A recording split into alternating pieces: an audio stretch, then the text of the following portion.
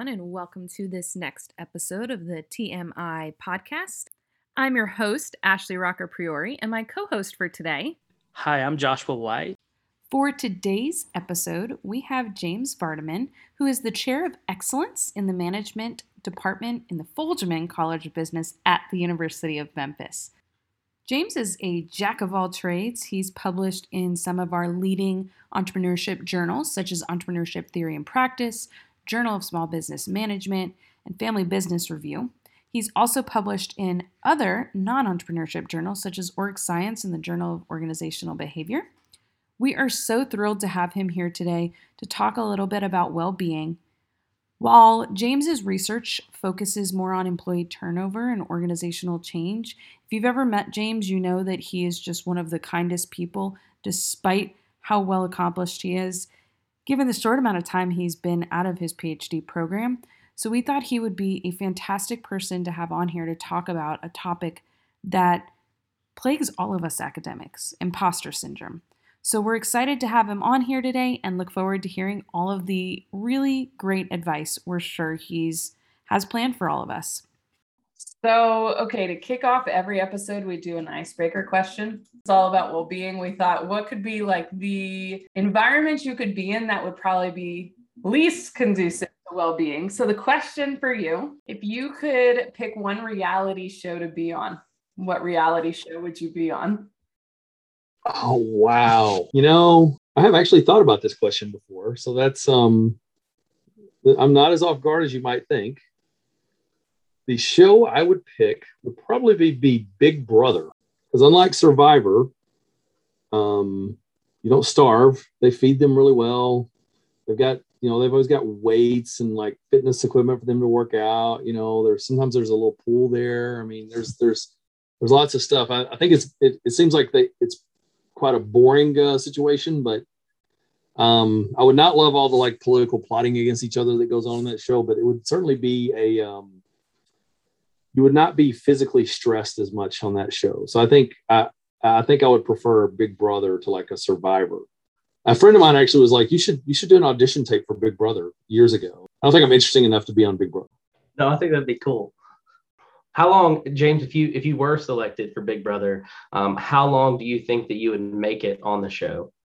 Oh, man, that's a great question.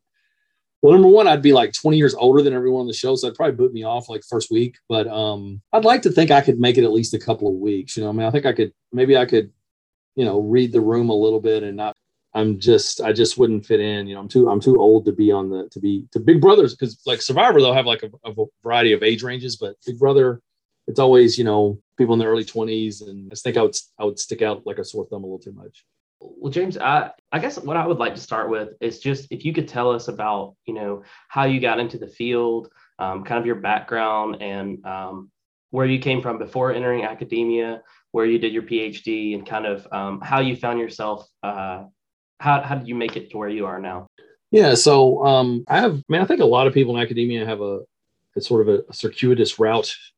I did not intend to become an academic really until I was finishing my master's degree. So I have an undergraduate degree in accounting, and I wanted to, honestly, my goal was to either be a partner at an accounting firm or to, like be a CFO at a company or something like that. And I was working as a management accountant. And the company I was working for, we were a subsidiary of a large company, and they divested the subsidiary because we were losing money. So I got a master's degree, and just happened to be getting a master's degree. I was at Arkansas State University getting a master's degree, and I was a GA for an economics professor who was really into research. So we wrote a couple of papers while I was a master's student and got them accepted to conferences, no publications or anything, but conference papers. And I was just like, I really like this. And so this econ professor, his name's Gary Guha at Arkansas State, he's still there. He just kind of showed me the ropes of academia, told me, sort of what makes a successful academic, what our currency is, which is publishing, about the sort of the differences in journals and quality of journals and things like that. He talked to me about the importance of data analysis. And so I kind of just really kind of fell in love with doing that. I got a PhD from the University of Memphis, which is where I work now. Even there, I took a very circuitous route. I mean, I I studied turnover, and I still do, but I really got into turnover. Is really rooted in most OB research is really rooted in a foundation in psychology. But I was really interested in sociology. I was interested in the way social systems impacted how people behave, and so that took me off in a very far route. And so that's kind of how I got into academia. I was not until I was on the route of being a corporate person until sort of had a shock that upended my life a little bit, and went and got a master's degree, and just there I sort of found this. I found this just luckily from Gary, showing me the world and show me how fun it could be to be an academic and to do research. That's amazing. And I think a lot of times when you take less linear routes to go to become a PhD, that a lot of times you can feel like an imposter, just that you don't know as much. Did you struggle with that? Is it something that you felt like it was a big part of your journey? Yeah, I mean, look, everyone feels like an imposter. Every single person. I knew a lot compared to most doctoral students, especially at that time. It seems like the newer people coming in seem to know a little more than we did, back in the day, air quotes. It seems like a lot more people came in back in the day, just sort of like, I'm getting a PhD. I don't really know what this means. I know I want to be a professor, but they have no insight into what that actually takes, what it entails, or anything like that. People now, I think the students coming in now know a little more because, it's just easier to do research on things like that now. But even with that, and even with, like in my case, where Gary had taught me how to write papers, what an academic paper looked like. I knew that when I started, and I still had a crazy bout of imposter syndrome the second I got there, because even if you know all of that going in, you still don't really know anything. You're still just very naive. I mean, everyone is. And so, yeah, I dealt with it big time. I dealt with it a lot. I mean, it was even as a student and certainly as a faculty. I mean, you guys aren't really asking me about as a faculty, but it doesn't stop. I mean, I kind of consider my first 5 years at Mississippi State, which was my first placement, as a second PhD in some ways. I mean, because it was very, very bad bout of imposter syndrome. A lot of things you still don't know, especially about how you know how to write a paper and do research. But you don't know how things work at a university. You don't get exposed to that as a student. You don't get exposed to a lot of the politics and things like that. So the imposter syndrome thing does not stop. But one thing that I was able to do that I think helped me through that was I was humble. I just acknowledged that I did not know. I didn't try to act the part. I didn't try to fake it till I made it. I acknowledged that, hey, I'm going to humble myself. I don't know exactly what I'm doing. I don't know what this means. I don't know what this is. And that helped a lot. And I will say from my experience in graduate school, and it may be different for you guys, but it seemed like the people that were not willing to humble themselves are the ones that struggled the most. The ones that, you're just slowing down the process of overcoming imposter syndrome by faking it till you make it. You know what I mean? You're slowing down the learning process you have to go through, so where you no longer feel like an imposter by pretending that you are just on top of it and you know everything. I mean, I think almost an opposite thought process you have when you have imposter syndrome of, oh, let me kind of own that I don't know this much and be humble, and not, you're constantly trying to feel like you play catch up to other people who know more. So what are some things you think you did or others can do to become more humble? And you just have to recognize that you're doing a whole new thing. I'll give some examples. I mean, it seemed like, when I was at Memphis, we had a pretty large doctoral program in that seemed like we had a lot of students. We had more students than we have now where I'm back as a faculty, or that we had at Mississippi State when I was a faculty. We had a lot of students. And it seemed like the students who sort of held on to their old, like, private sector identity, because we had a lot of people who had worked before, who had done, managerial jobs, who had some authority or power at their prior, in their prior life before they came back. And it seems like the more people held on to that identity, the worse it was for them, if you know what I mean. I mean, kind of like now acknowledging this is a whole new thing. Your success in that life doesn't necessarily really translate to success in this life, because it's a whole different skill. In a prior life, you're administering a business, you're managing people. Here, you're researching the people in a business, or you're researching how the business functions or how strategic decisions are made. And those are two totally different things. And so, it's hard. Your question was, what can people do? I mean, I think it's hard to teach humility, but humility is just the biggest thing you can do. It's just understand I'm starting over. That doesn't mean you can't be confident in your abilities, but you should be humble in acknowledging that I don't know what I'm doing and I need to ask for help. And so a big resource that I got was students who were in the program ahead of me really gave me a lot of mentoring. I don't know if you call it mentoring, but support. I could go to them for advice. I guess it technically is mentoring. I could go to them for advice, go to them to get help, go to them to get, insights on, hey, like, I don't understand what they're talking, I'll give you a great example. When I was a first year student, somebody was talking about being an associate editor, and then somebody else said something about editorial board. And I was like, I don't understand the difference. I don't know. I felt stupid. I felt like, oh gosh, I should know this. This is something that a person in a PhD program should know. Why don't I know this?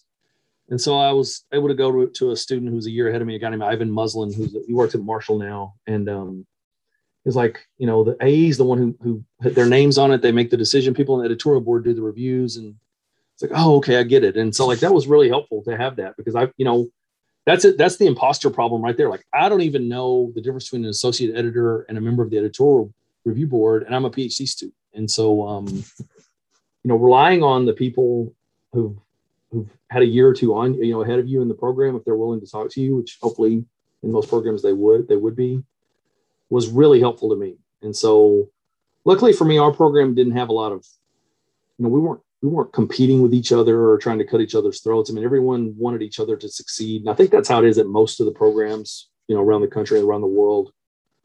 So that's a really useful resource. And that helped me, to be honest with you. And I try to pay that, forward to students who were behind me in the program, and actually still to doctoral students now. I mean, I try to give them sort of that, soft skill stuff in the profession, not just all about writing papers or doing analysis, but also details about the profession, how the profession works, how the university works, things that can really hurt your sort of, or create that imposter syndrome thing. I don't even know how this works, and I'm trying to do this. I try to give them that knowledge, because that's a lot of that stuff's not in programs. You don't get that out of a seminar. So searching that stuff out from people who could informally mentor you is really helpful. So James, how is it now? You've battled imposter syndrome. I'm sure you, working with doc students, you see them doing it. And you talked about a little bit of the mentorship you got as a doc student from other doc students. What are the types of things you do now when you're working with doc students to try and help them move past these feelings of imposter syndrome and feel like that this is the career that might be worth pursuing for them? Well, what I do, I do a lot of things. I do provide a lot of, emotional support. I don't know, I don't want to use psychobabble or whatever, but I mean, I guess you would define it as emotional support. I try to tell them, hey, this is hard. I mean, if this wasn't hard, everyone would do it. We wouldn't be paid as well as we are. If this was easy to do, everyone would be doing it. And so, it's going to be hard. Another thing I try to do is, in order to sort of create confidence, especially in early doctoral students, I try to break down sort of like writing a paper into little steps that I can sort of give them feedback on or assist them with each step of the way. So I teach a research methods doctoral seminar. And so one thing I do is I spend a little bit of time. I mean, that you wouldn't generally think writing an intro is part of the sort of, content of a research methods course, but I think it's a really important thing to sort of establish the contribution you're going to make with your study. And so I take a couple of weeks where I have them bring in just intros, not full papers, just introductions, so that I can critique their intro and be like, hey, you're not, are you motivating this question? Are you motivating your study to where it's going to be a contribution? And so I think by breaking that down into little steps, little manageable steps, helps create confidence for students to so that they can feel like, hey, I can do this. I can overcome this. So, and I do that with everything. I do that with, when we're writing method sections. I do that when we're doing data analysis, things like that. I try to break it down into little digestible steps so that they can get it and then get a small win and feel good about it moving forward. And so that's not really something that I think is very conventional, in our field. I think a lot of times it's, hey, write a paper, give it to me. I'll give you feedback, see what it thinks. I try to do it, sort of a step at a time so that they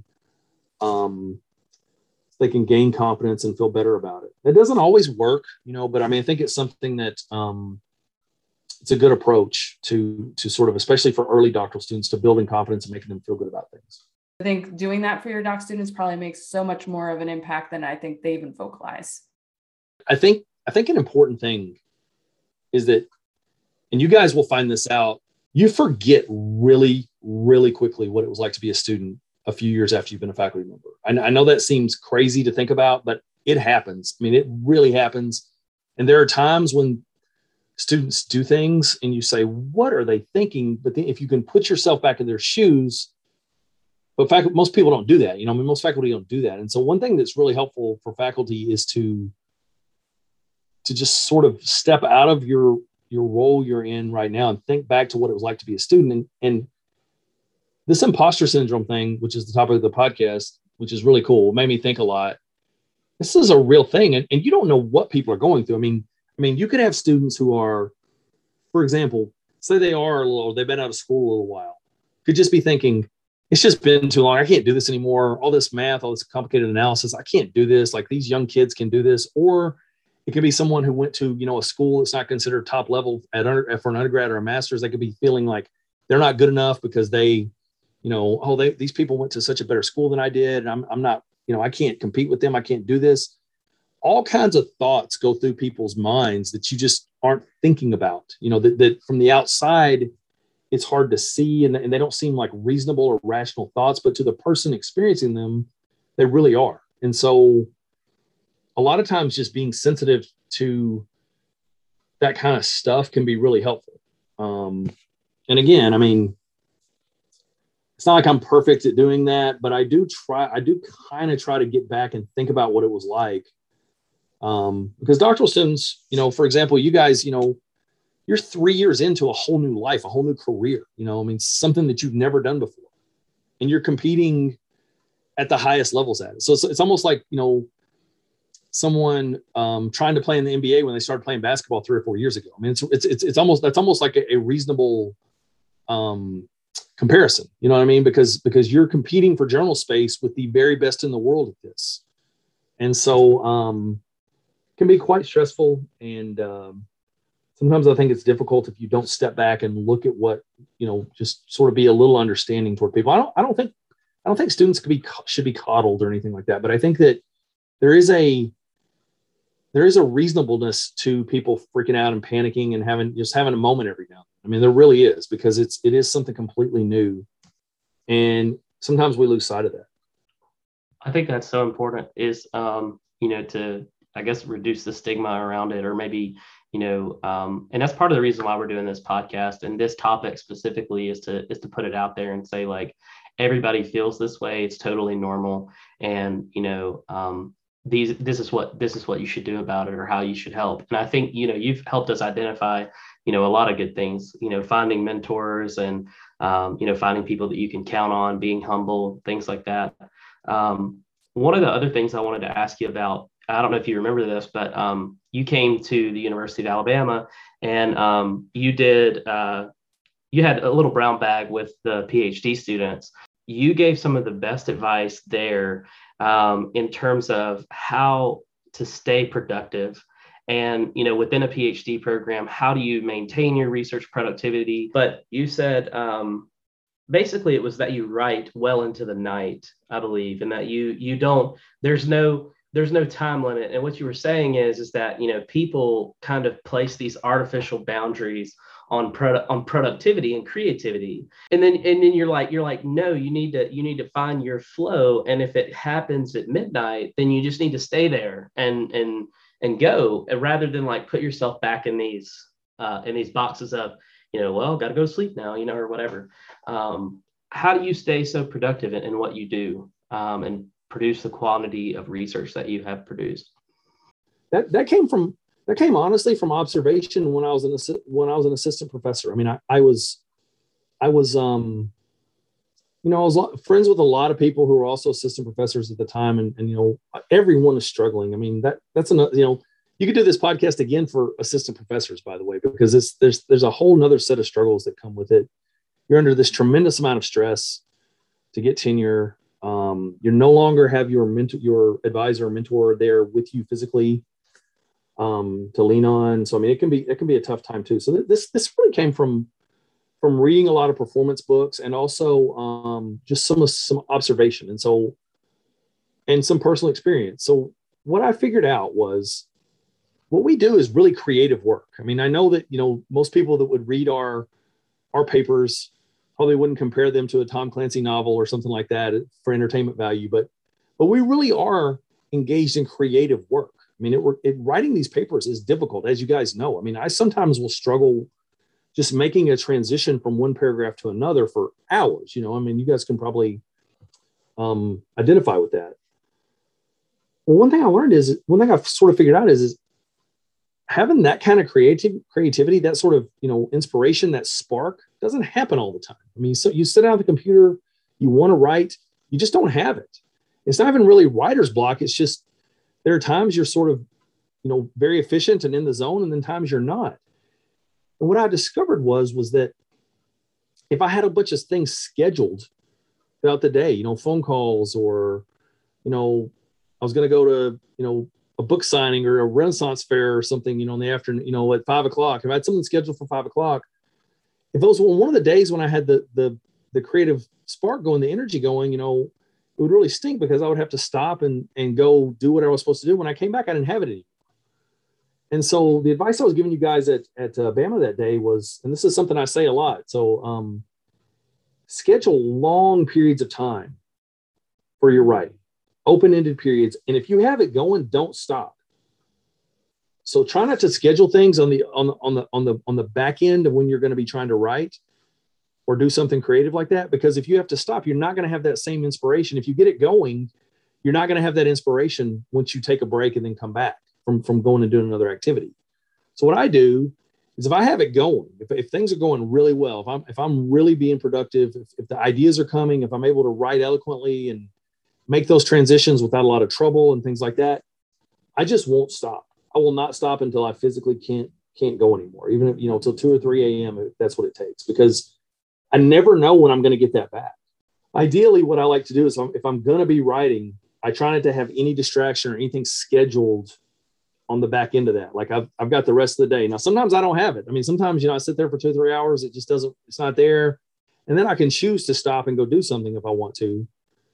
But on those days where I do have the creative inspiration, I'll have the whole day opened up. I can just do it. And so I think that is really great advice. And a lot of my friends that sort of struggled in that early period, I tended to notice they were like, well, I scheduled writing from 1 to 5 before I have this at 5. And I would kind of notice, like, hey, that might be so I would ask them, like, hey, did you have it going did you have it going before you had to stop and go do this or that? And yeah, I was going good. And then the next day I just couldn't get it back. And so, yeah, those open-ended long periods where you can really, run with it, those are really important, because that's where a ton of your productivity comes from. So there's a book called Deep Work.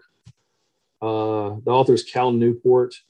He talks about some of that stuff. So even going back to, there's a book called The 4-Hour Work Week by Tim Ferriss way back. I think it was published in 2007 or something like that, that has a little bit of stuff about this. And so you got to kind of dig for that kind of tip, But for creative work, being overscheduled is a really negative thing. You need to have those wide open spaces, so that if you get it going, you can really push through and just make a ton of progress like that. So yeah, I mean, my under eyes look like this because of too many nights up till 3 a.m. Following that my own advice. So maybe it might not be the best for my physical appearance, but it's been good. It's helped me be productive. I want to acknowledge that there are people who have limitations that can't do that. So I have young kids. So that thing is harder now. So actually, I made a joke about my under eyes. They actually look like this because I still do that, but I now have to also be up early because the young kids have to be up early, right? So I mean, like there's sacrifice involved with that. So I mean, if I have a big run where I'm up till 2 or 3 a.m. because the writing's going really well, and I want to have that maintain that creative spark and get the most out of it. I have to pay the price a little bit the next day, especially we've been in the COVID situation, so everybody's at home. Kids are wanting time, even from early morning. I mean, there are sacrifices involved with that, but I mean, I really believe that's just the best way to be productive. One more question: if you could give yourself one piece of advice, knowing what you know now, what is the one piece of advice you would have given yourself when you started your PhD? That's a great question, man. That's a hard one. I really enjoyed my PhD program. I have like very few regrets about anything I did. Because I worked very hard, and I also really loved the people I was with in the program. And I just had a great time. It was I look back on that as one of the best times of my life. The advice I would give myself, if I could go back, would be, my advice is going to be a little different than most people probably. But one thing I didn't do very well, and it was when I was an assistant professor, I did not do a good job of understanding where the senior professors at the University at Mississippi State, where I started, were coming from. Like I talked earlier in the podcast about putting myself in doctoral students' shoes, to understand where they're coming from. I did not do a great job of thinking about where the senior people, where I placed, where they were in their lives, and what their priorities were, what they were expecting from an assistant professor. I want to do great on my research. I want to be great. I want to work. I want to do this. I want to do that. I did not think about what their priorities might have been, or some of the politics that were going on at the university or the college or the department at the time. So if I could go back, the one piece of advice I'll give myself is to think about putting yourself in other people's shoes when you start your new job. We talked to you about how to be a doctoral student.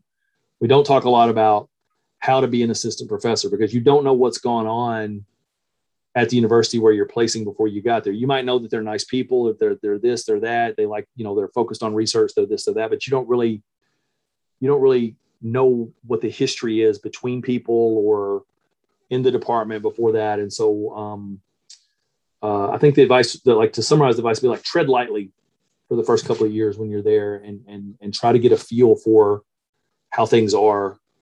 I loved hearing about your experience and your career and your insight for us, the doctoral students, who are, working hard to build the next generation. So, yeah. I think this is exactly what we were looking for this episode. Thanks for inviting me. This was great. I love talking about this with you guys. Yeah, thanks a lot, Josh. Thanks a lot, Ashley. Thank you so much. We really, really, really appreciate you taking time, even at your parents' house. They're celebrating Thanksgiving with them. We really appreciate you taking the time to be with us. So again, a big thanks to James for being here for this episode. We want to thank you all for listening and remind you to submit your questions or suggestions for future episodes to our email, tmientpod@gmail.com. And be sure to check the link in the bio for this episode to find information on James and his email and all the social media platforms for the Entrepreneurship Division. We'll see you next time.